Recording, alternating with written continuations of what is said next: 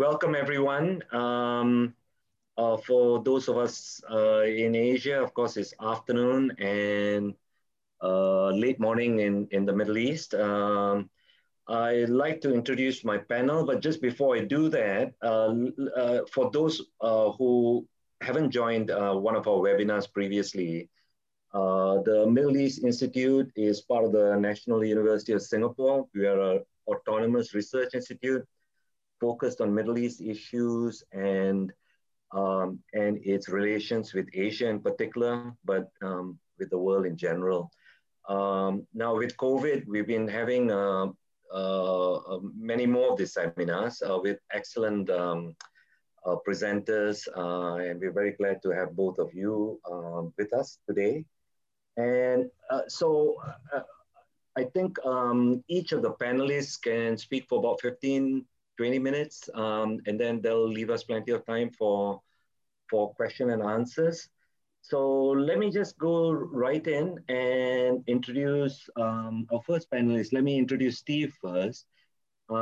Steve Griffiths is Senior Vice President for Research and Development and Professor of Practice at Khalifa University of Science and Technology in Abu Dhabi.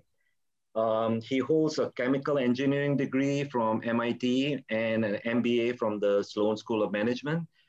We've passed your bios around, so I won't go into too much of detail into either of your impressive bios. Let me also briefly introduce Robin, and then we'll have Steve start off, and at the end of Steve's presentation, Robin can step in. So Robin's established Kama Energy in Dubai in 2015. Previous to that, he was with Shell and with Emirates National Oil Company. He brings in a lot of private sector experience in the oil and gas sector. And he holds a degree in geology from the University of Cambridge, and speaks 5 languages, interestingly, and including Arabic and Farsi. So Steve, would you like to start your presentation off first? Thank you. Sure. Thanks, Tilak. Appreciate that. So I'll, once again, thanks very much to Tilak and to NUS for inviting me to be a presenter today. It's certainly a very interesting topic, one that I'm following closely. And so I'm happy to share with you my perspectives on renewable energy in the GCC status and outlook. And so I'll take you through a bit of context about the renewables sector in a broad way, and then I'll get into some specific things I'm working on with the Dubai Future Council of Energy and thinking about some of the initiatives they're having there, and also some of the offshoots of renewables, in particular the hot topic these days, hydrogen. So I'll cover all this hopefully in the next 15 to 20 minutes, and then we'll follow up in discussion a little later. I'll start off just giving context for my presentation. There's a couple things I'll be talking about, as I mentioned. So one, let's anchor everyone in the GCC, what the countries are. I'm sure everyone is very familiar with the region if you're tuned into the webinar today. So Saudi Arabia, Kuwait, Bahrain, Qatar, UAE, and Oman are our countries. For my talk, it's going to be important to recognize that as we continue to look at global urbanization, this is a highly urbanized region already, 85% urbanization. So we're moving quickly toward a completely urbanized environment. Gives a good context for how we think about renewables. Secondly, as far as the energy resources, most are familiar with the fact that we're very rich in natural gas and oil. Look, about 1/3 shares in both globally. We have a very strong industry around this particular set of resources right now. As far as the renewables, though, we also are very rich in solar energy, and to a little lesser extent wind energy, but solar energy in particular. You look at the IRENA chart on the bottom here, below the oil and gas information, you see where it's very darkly shaded areas where it's very, very good with solar resources, access to grid connections, very accessible. The land topology is good, and there's no challenges with getting the real estate for large-scale solar projects. And so if you take all of the areas across the GCC in which we have high suitability, so to speak, in the IRENA words for solar energy, you can come up with 500 gigawatts plus of solar energy potential. So besides oil and gas, we have a very good potential for renewables. And so I'll be talking about trying to exploit that potential to go through the presentation. Now, it is important that although the region, look here at the Middle East and the Gulf states, is predominantly and traditionally focused on oil and gas. The initiatives and the trajectory is toward renewable. If you look at the World Energy Council's Energy Issues Monitor, which they go through every year, they do a survey of leaders in the energy industry. In the regional space, the blue circles show you those topics in 2020, which are considered quite important, but they need action now. And they're not really uncertain as far as the trajectory. And so at the top of the list, you see renewable energy. You also see energy efficiency. So I call that clean tech. So there's a very wide recognition that clean tech is critical. I'd also say for the purpose of my presentation, I'm just going to tell you that the sustainable smart city is also an area that's critically important, at least getting that way as far as action. A little uncertain now in trajectories, the way it was foreseen, but if you look at all the digital technologies and the idea of sustainable cities, that's also there. So this is where my presentation is going to go, around the idea of clean tech in the region, and then coming in a little more closely on the smart sustainable city concept. Now, when it comes to the renewables themselves, I know Robin's going to cover this as well, so I won't spend a great deal of time on it. I work with a task force now, which is looking at all the Middle East as far as renewable energy, also some of the EU countries. And we've been trying to collect, we have collected recently, all the policies and initiatives around clean tech, which are supportive of clean tech. And what I will point out in this grid is not to go through by any means all the details of what I'm showing here. Two areas where you'll see each country in the GCC, which is the countries across the top, with a checkbox against them. And so one is in electricity targets when it comes to renewables. Every country in the GCC has stated a target for electricity. And secondly, as far as mechanisms to try and achieve these targets, tendering and auctions. Elsewhere, you don't see as much policy as you might see in other places in the world, but certainly tendering and auctions around electricity has been the way in which the region has approached renewable energy. And going forward, it makes sense, because if you look at the cost of solar energy at the utility scale, and you look at all the tenders, and you see the dominant way in which solar has been awarded is through tenders today in this grid of MENA countries. Toward the bottom, where you see Saudi Arabia and the UAE, you see the world's essentially lowest cost solar projects. Now, this is not the levelized cost of electricity for this year. These are projects that will be delivering electricity in 2022, at least the one that's 1.35 cents per kilowatt hour. But nonetheless, you see that there are bids for solar energy in these tenders, which are extraordinarily low costs. And that chart on the left-hand side shows you, in a global sense, although there are contenders in Europe, most of the very low-cost utility scale solar projects have been coming out of the Middle East. So coming back to the thought on that table, it makes sense that the focus of the region has been on electricity and then auctions and tenders. It's been serving the region well. And so it makes sense for this to be the way in which we approach renewable energy. With that in mind, the thought comes, well, where do we go and what are the targets? And I think Robin's going to show something to this effect as well, so I won't spend a lot of time on this. And not just because it's going to be covered later, but also because the targets in the region tend to change a lot. And so every time I think I make this table up, I end up a few weeks later changing it because a country is updating its renewable energy target. And it's predominantly around electricity again. I mean, we're not seeing big renewables in industry or transportation by any means, to the extent we'd probably like to see it. But power sector and then power feeding into buildings, we're seeing that happen. And again, there's some nice targets here. They're significant, but they change a lot. And I think that when you look at this table, what you want to take away from it is that there is in Saudi Arabia and the UAE, probably if you're looking at the region, the most interesting opportunities for renewables. And so we tend to focus on those two countries quite a bit. Maybe in other countries, there's opportunities, but I would say let's focus on those with the most populated boxes, which is Saudi and UAE. Now I'll come back to the UAE because that's the context in which I work. Let's visit Saudi because I think when you consider the region and you talk about renewables, when it comes to targets, Saudi is really where all the interest lies, given the size of what they're trying to achieve. So this is I work with Frost and Sullivan quite a bit, contribute to their reports and what have you, and they released a recent report where they looked at the GCC, or the whole Middle East actually, and renewable energy. And I think this chart is striking. I took two graphs from their recent report because on the left-hand side, what you see is the current leader in renewables in GCC is the UAE. So right now, between Abu Dhabi, Dubai, predominantly you have almost 1.3 gigawatts of renewable energy, largely solar deployed. Saudi Arabia is only about 300 megawatts, give or take, depending on what you're counting.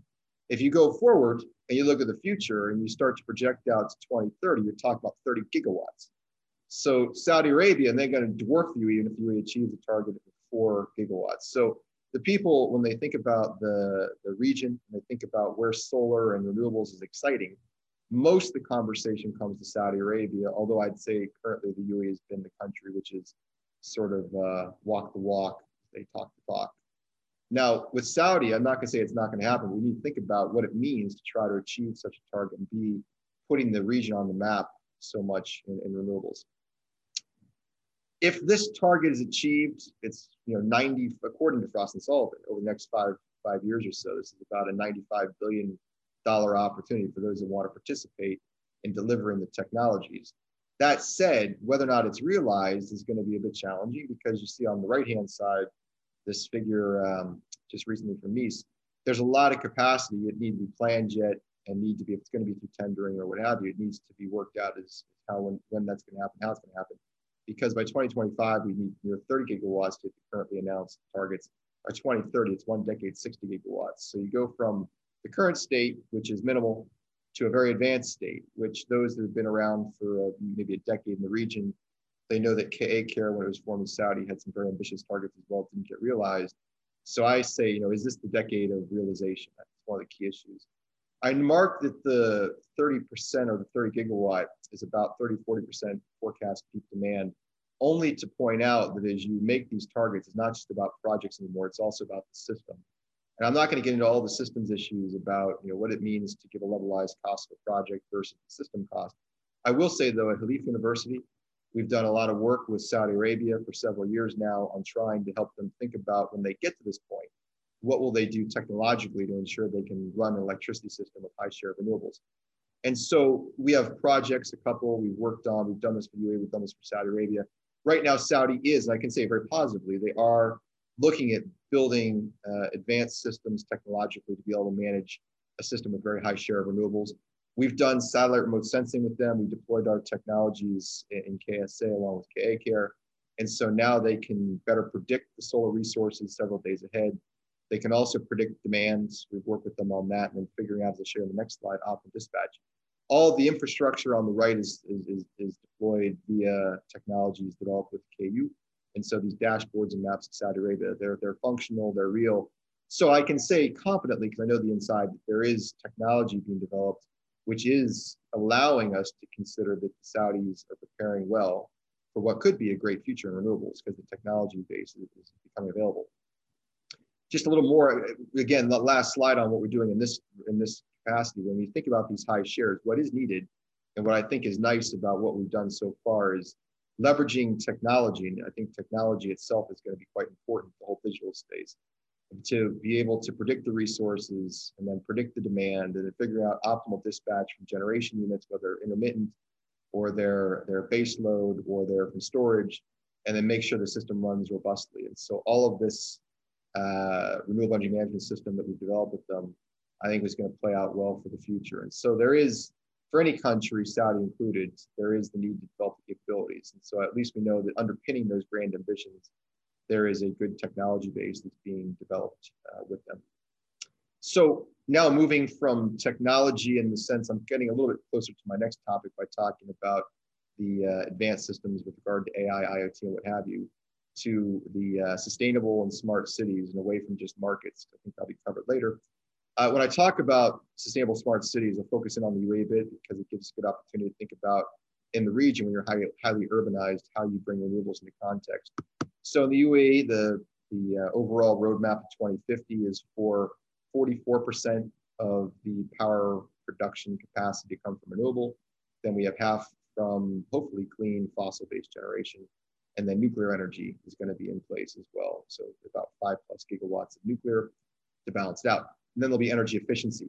Now in the UAE, the unique context is when we think about the country, it's not just one country's targets. We have Abu Dhabi and we have Dubai predominantly out of the 7 Emirates, which drive their own thinking around how they're going to try and build toward these targets in the Emirates, in which their electricity and water authorities are overseeing activity. I'm on the Dubai Future Council for Energy, and we're thinking now about what goes beyond 2050. And so I'll share with you a little bit about the Dubai context. I think in the smart, sustainable city context and renewables, it's interesting to consider what renewable energy could mean for the future if we get beyond these tenders and utility scale work and start moving into where I think the region can really go. So in the Future Council, you may have caught from one of my prior slides that around 2025 to 2030, there's going to be a push toward 25% clean energy.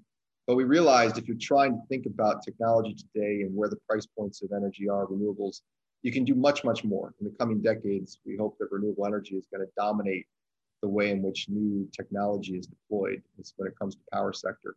And so we need the funding. We're looking at 2030 funding for the renewables. I already mentioned digitalization, essential. So not just Saudi, but Dubai doing this as well. I'm also going to mention briefly that when we say we're with sustainability, it's not just the renewable energy in the form of solar energy with storage and what have you, and having that dispatched in an intelligent way. Waste is a big problem in the regions, so it's not renewable per se, but waste is a consideration in cities, and also clean water production, which does feed in nicely when you're using electricity-driven reverse osmosis, for instance, to renewables. So clean desalination is also part of our city thinking.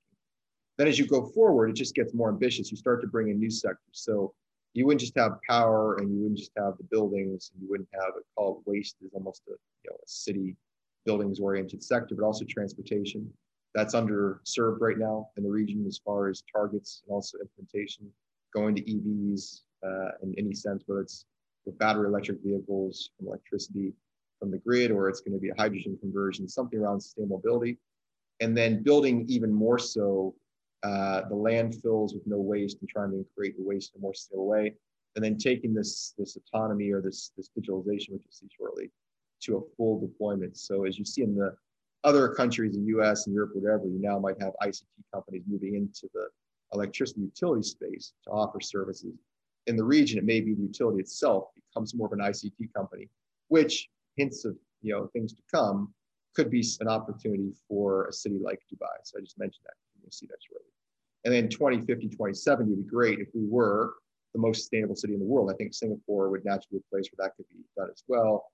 Net zero, 100% renewable or clean energy, green mobility, no waste, utilizing brine, we do desalination to mine out some good valuable minerals from there and make those viable commercially and help bring the cost of clean desalination down. And then the fuels as well. And in those sectors, particularly when you have big airlines and such, you can serve, trying to bring sustainability there. So it's giving a broader scope of sustainability. So that's what's been thought about in Dubai. As far as what the city might look like, certainly you're going to see rooftop PV and you're going to see utility PV. That's on the map here. I think those are two that people are aware of. There is a lot of traction now in floating solar, places where there is geographically restricted land space to achieve your targets, which, believe it or not, even though Dubai's got a lot of desert space to get to some of the levels of solar that need to be attained, there may need to be some offshore floating solar PV to complement what would be onshore. So that's certainly being looked at and being piloted or thought about for piloting in the region, the cities. On the building side, cooling is a big issue. So try to get away from building cooling individually, district cooling from clean power. It's, I think, very critical, very important. And then the EV, the fleet of EVs, we need to move in that direction as well. The industry, which is in the context of the city or in the perimeter of the city, carbon capture utilization important. And then of course the waste systems and then the intelligence to make all this work. And I think the intelligence in particular with balancing very high shares of renewables when you're using that power across multiple sectors is going to grow in importance. So that's sort of the way we looked at Dubai from a integrated sense, which would be the future. It's one possible path to the future. Importantly, and I've touched on this several times, I'll touch on it one more time, really fundamentally leveraging the fourth industrial revolution has got to be a backbone to such a city. So smart and sustainable city, you don't want just one or the other. I mean, sustainable in its own right is great. Smart, though, I think allows you to start to think about taking the utility and offering all of its services in an intelligent way, whether using drone inspections of power lines, you're enabling workers through VR and AR to do their job better and more safely, or you're controlling the dispatch of electricity and trying to run demand response and such in the city in an intelligent way. That's one side of it. The other, as I mentioned, in the future, everywhere in the world, the extent to which ICT and the energy sector converge is an interesting evolution. Will Google be your power company, or will they at least allow the power company with the business in jeopardy to offer better services to smart homes? So they have a new business model. Is their current business model starts to fade away if there's prosumers and such things. In the region, we have to look at it differently because we have these integrated utilities, which are not competing in the same way with these ICT companies you see elsewhere.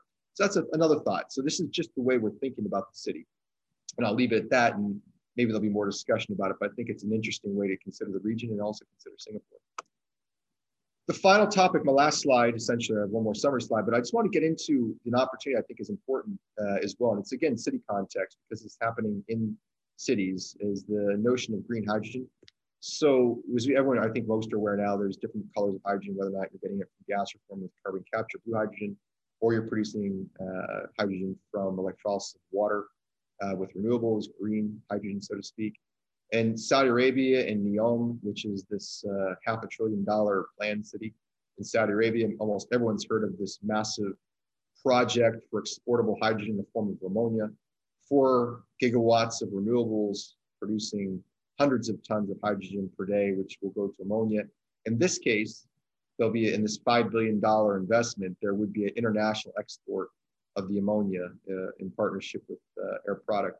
And they would then take that to markets where they would use that for transportation. Of course, a little bit more complicated than just using this locally, having to do the shipping and then bring ammonia back to H2 and use it in vehicles. But nonetheless, that's one city which is already knowing that they have the ability to have a broader impact than just providing power for own use. And that's on the international scale. I work a lot with Masdar. As you know, in the UAE, we have Masdar City here in Abu Dhabi. And so we've started now with the Masdar thinking about a pilot to consider multiple ways in which we can use green hydrogen. And also the National Oil Company, I've worked with them too on the blue side. But on the green side, even in the city, think about how you can use a proton electron membrane electrolyzer, for instance, produce green hydrogen, which could then be used for, say, running a bus or these larger duty vehicles, which are not impossible to run through battery electricity storage. But hydrogen certainly is today at least a competitive way to do this. Run some of the buses and transport with hydrogen, then also take to shipping, for instance, you have the opportunity for methanol. If you have a CO2 source and you have hydrogen, you can create methanol. Shipping is another potential opportunity. And then something that we're more so involved in at Leaf University is aviation. So the notion of CO2 and hydrogen for electric fuels, I think, is the future of aircraft. If you follow Airbus announcements, Boeing, and what have you, they're all looking in the next couple of decades to try to become more sustainable and for long-haul aviation. It won't be batteries, maybe for short haul in some cases, but it'll have to be more energy dense fuels. And so we've been looking at creating a sustainable aviation fuel initiative in the UAE. ADNOC, of course, is a stakeholder, and we want Masdar involved as well. But the idea being, if you have a green hydrogen source and it's robust, then you can do more than what I've said previously, is really worry about the city per se and its local opportunities for use of hydrogen. But you can go into thinking about how to create a green aviation fleet to the extent required for international regulations coming around CO2 mitigation in the airline sector. So I think that's another way to look at the region. It's certainly one that's got great opportunity. And so I would recommend, as we think about renewables and the outlook for it in the region, we think also about hydrogen and see how that evolves over the coming years. So in summary, renewables are progressing. There are some really ambitious targets put together in Saudi Arabia. And so this decade, we'll see, can these targets be delivered? I think there's some progress that shows that it is getting the right traction, probably the right technologies there to do that. Industry and transport are yet to be really addressed, so those need to be considered in the renewable space. Urbanization, smart cities. As again, I think renewables today, it's more about convergence. And so when you talk about the industry, it's trying to look at sectors come together. And when you talk about convergence and you talk about bringing it all together in a system, naturally you start to talk about hydrogen. It's a great fuel which can be used for long periods of storage, and it can work across sectors. And so I think for the transition, the green hydrogen we talked about from solar is pretty interesting. And then, although it's not a conversation topic for today per se, I think if you look at the ADNOCs and Ramcos of the world, the blue hydrogen for the natural gas resources, coupled with carbon capture, could be something of interest for them as well.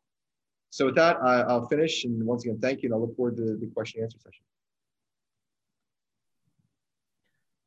Okay, thank you so much, Steve. There was a lot to digest there. Robin, can we start with you next? Thanks. Thank you, Tilak. Yeah.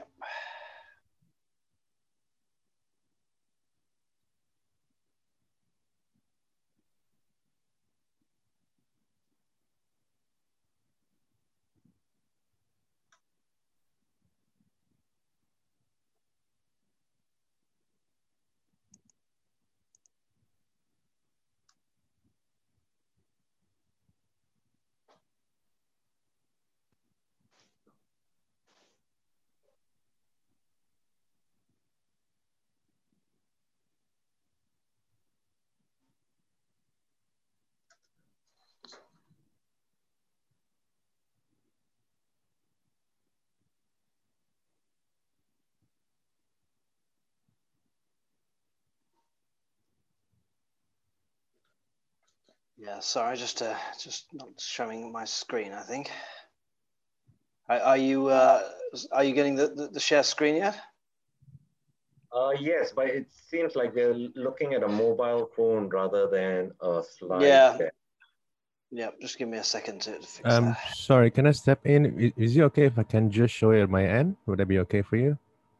Yes, go ahead. Yep. All right, just give me a second. Just let me share.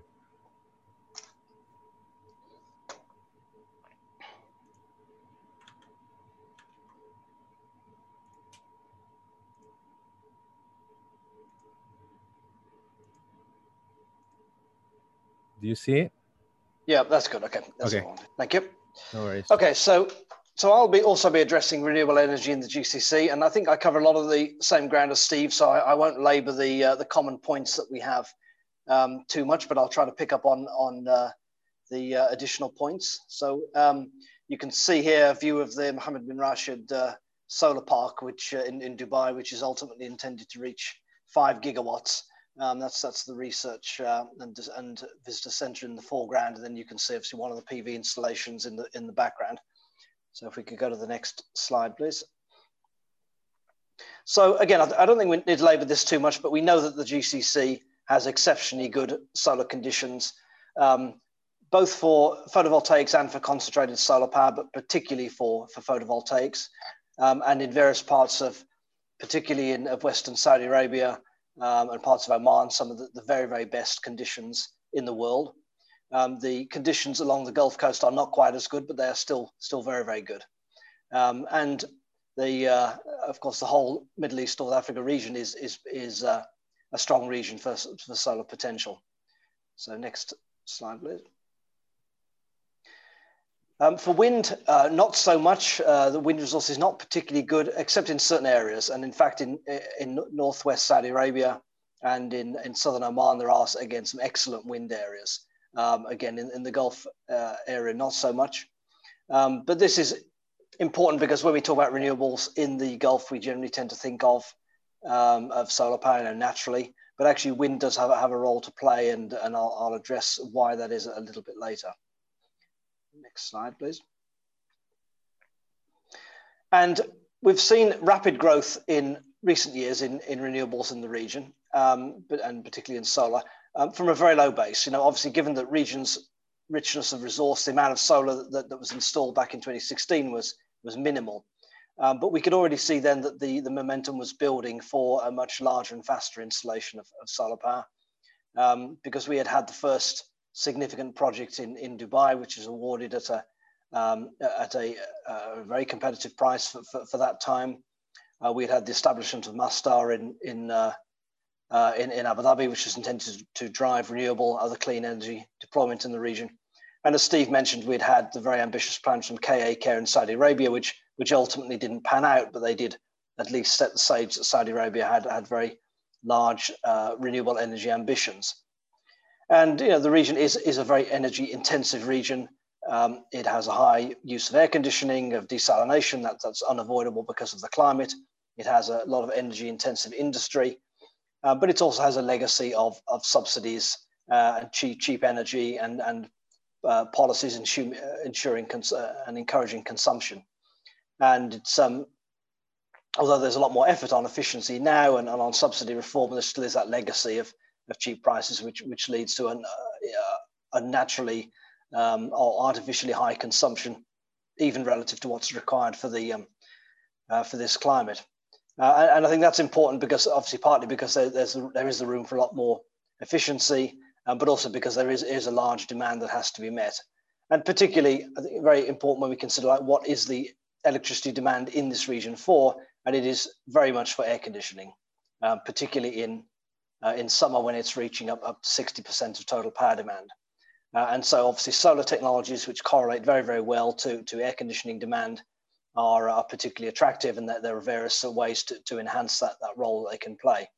And I think this makes the GCC very interesting because it is quite different from the situation in, say, Northwest Europe, where the peak demand for energy occurs in the winter, at night, cold weather, it's dark.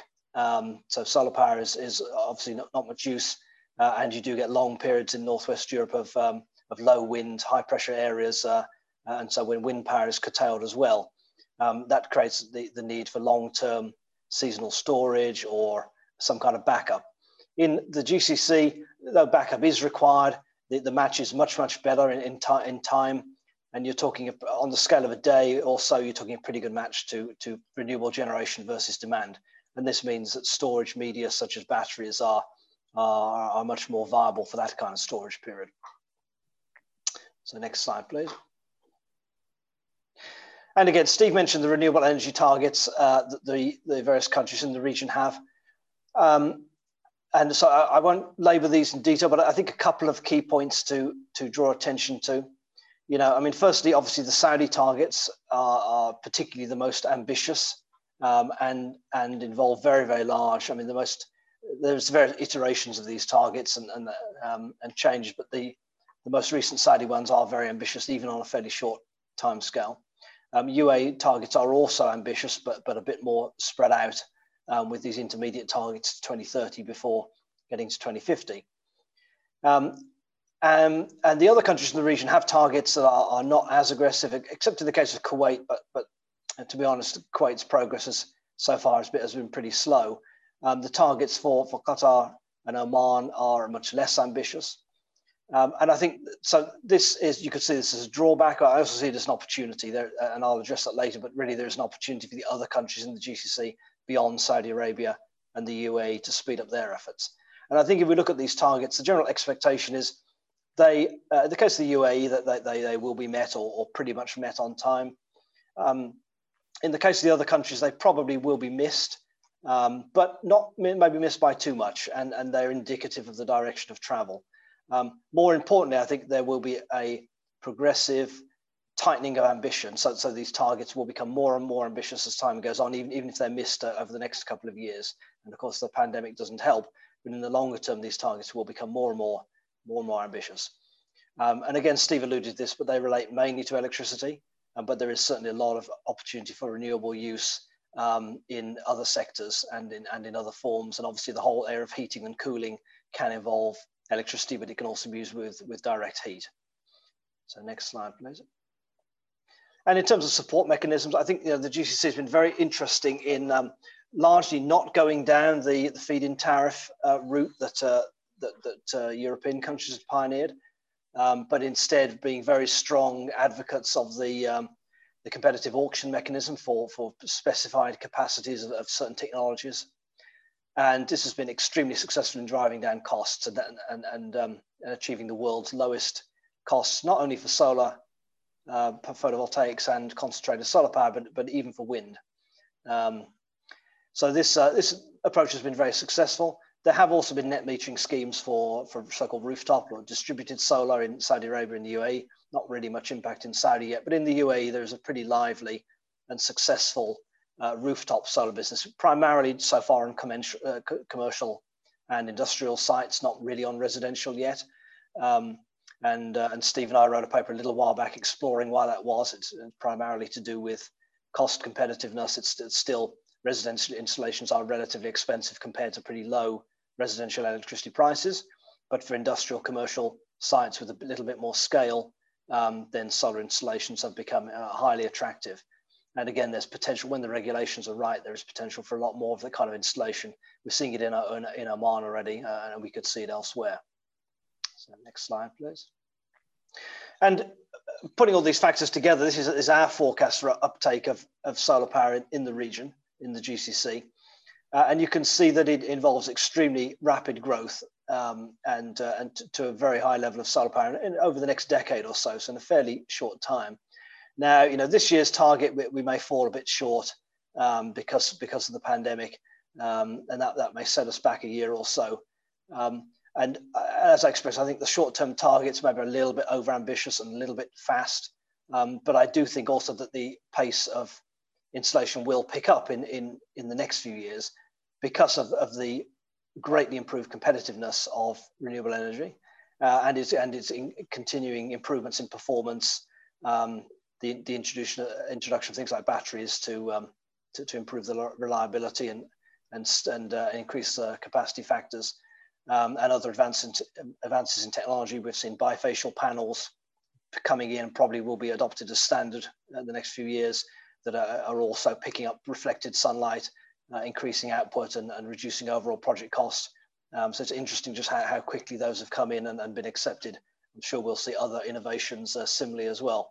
And if you look at, I said we were working from a very low base, but you can see here that renewable and solar capacity in the region effectively doubling every year from 2017, 18, 19, 20 maybe because the pandemic is a question mark, but then 2021 as well. So we could have had 4 to 5 years of consecutive annual doublings. And then you start getting into a 10 gigawatt market, which is becoming significant. And perhaps in the region of 80 gigawatts by 2030, where you're talking about an installed capacity comparable to the whole of China today. 2 countries really leading this, of course, as we said, Saudi Arabia and the UAE. Oman is picking up now. Kuwait's plans, has great potential, but it has moved slowly. So we may be a little bit over ambitious on Kuwait here. But there is also definitely more potential for Bahrain and particularly Qatar to pick up and do more than is shown here. So overall, I think these figures are quite achievable. Next, please. And Steve also stressed the falling costs. Now, so I've shown here the international costs, and you can see obviously strong declines in solar PV costs. But you can see here kind of, if we looked at 2018, kind of world averages, 8.5 cents, and the low end 5.7 cents. Quite a few places are beating this now, of course, and the GCC is very much one of those. And indeed, you could say in most of the tenders, the GCC and other Middle East countries are the leaders. We're regularly seeing GCC projects awarded now at below 1.5 cents a kilowatt hour. And I wouldn't be surprised if fairly soon we start to see projects being achieved at below 1 cent a kilowatt hour. Now, are these really true prices of electricity? I mean, there are a few things like basically free land, free grid connections. So there are a few factors which perhaps you should say should be added to the auction prices to give you a true price. But no doubt that they are very, very cheap electricity, really because of just declining solar equipment costs in general, improving output, and I mentioned bifacial panels, for example, other improvements as well, better forecasting of solar resources. Installation costs continue to come down as the region's supply chain develops. And low financing costs, that has been absolutely crucial in this region, and developers have proved very skillful at getting very high levels of debt at very low interest rates. Banks getting very comfortable with these projects as pretty safe, state-backed, and low risk, very low technical risk projects. And put all these factors together, that's helped achieve these very, very low prices. And worth commenting, what happens when solar power prices are achieving 1.5 cents or less than a cent a kilowatt hour. There is obviously a dramatic acceleration in the attractiveness, because you get you're certainly far below the cost of oil for fuel. Saudi Arabia and Kuwait will still burn a lot of oil for fuel in power plants. A large part of that can be replaced at a much lower cost with solar. And even you start getting below the cost of natural gas, even for the region which generally has pretty cheap natural gas. So you come to the point where never mind, of course, you will need backup for solar plants, but at every moment when you can avoid burning a molecule of oil or gas with solar, then you will choose to do that. And even in evening times, by using batteries to extend the range of the solar generation into the evening period. Next, please. Just to touch on a few of the major projects active at the moment, and you can see that these are, as I say, very, very low cost projects. The Al Dhafra project in Abu Dhabi, awarded quite recently, will be completed second quarter 2022 at 1.35 US cents per kilowatt hour, and a 2 gigawatt project. So a very, very large solar project by any standards, by world standards. And you've seen Al Khasar, Qatar's first large project, which is interesting, important that things get moving there as well. And Saudi Arabia awarding a whole set of somewhat smaller projects, but it's still big. And here's an example of one, Faisaliyah, 600 megawatts. There are several projects of several hundred megawatts being awarded at various points, particularly in the western part of Saudi Arabia, where there's limited availability of gas, and solar power therefore has some advantages. Next, please. And also the level of investment, I think, in renewables is very interesting. Oil prices are low in the region at the moment. Governments are short of budgets. They're looking to develop new industries. And so anything that brings in foreign direct investment is very attractive. And solar power and renewables in general have proved very good at that. There's been a very high willingness to finance these projects. And you can see pretty substantial amounts of FDI. So some of this obviously is domestic investment by companies like Mastar, but a large part is also FDI and also debt financing from financial institutions. And so this is taking the burden off government balance sheets while bringing in new finance. And this will be attractive particularly to countries such as Oman and Bahrain, which are whose government budgets are relatively under strain at the moment. Worth, I think, just thinking a little bit. I mean, obviously, there's a whole industry here around just installing and running these plants. The interesting question for subsequently, I think, is will there be development of a local solar industry? There certainly are local developers. Aqua Power is a large utility scale developer from Saudi Arabia, private with some state investment, has been very successful throughout the Middle East and Africa. There are a number of smaller companies in Dubai in particular which specialize in distributed solar, and they've got portfolios of perhaps 100 or 200 megawatts of installation pipelines, which they're doing throughout the Middle East and Africa. But in terms of manufacturing, there have been attempts to develop local manufacturing of some renewable components.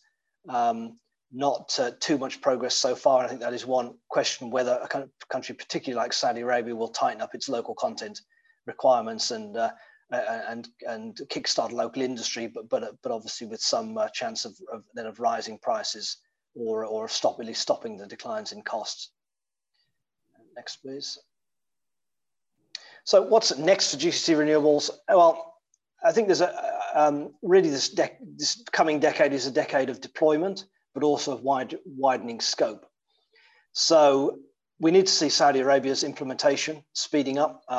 The plans so far are very ambitious, and if they are going to be met, the intermediate targets by 2023 and 25, there'll need to be a much quicker progress.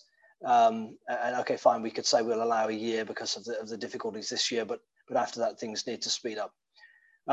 Then the expansion of renewables from Saudi and UAE into Oman. Oman is definitely picking up on the utility solar side and on distributed solar and on some interesting innovative solar projects, thermal projects producing steam for heavy oil recovery, so improving the carbon footprint and energy efficiency of the oil and gas industry.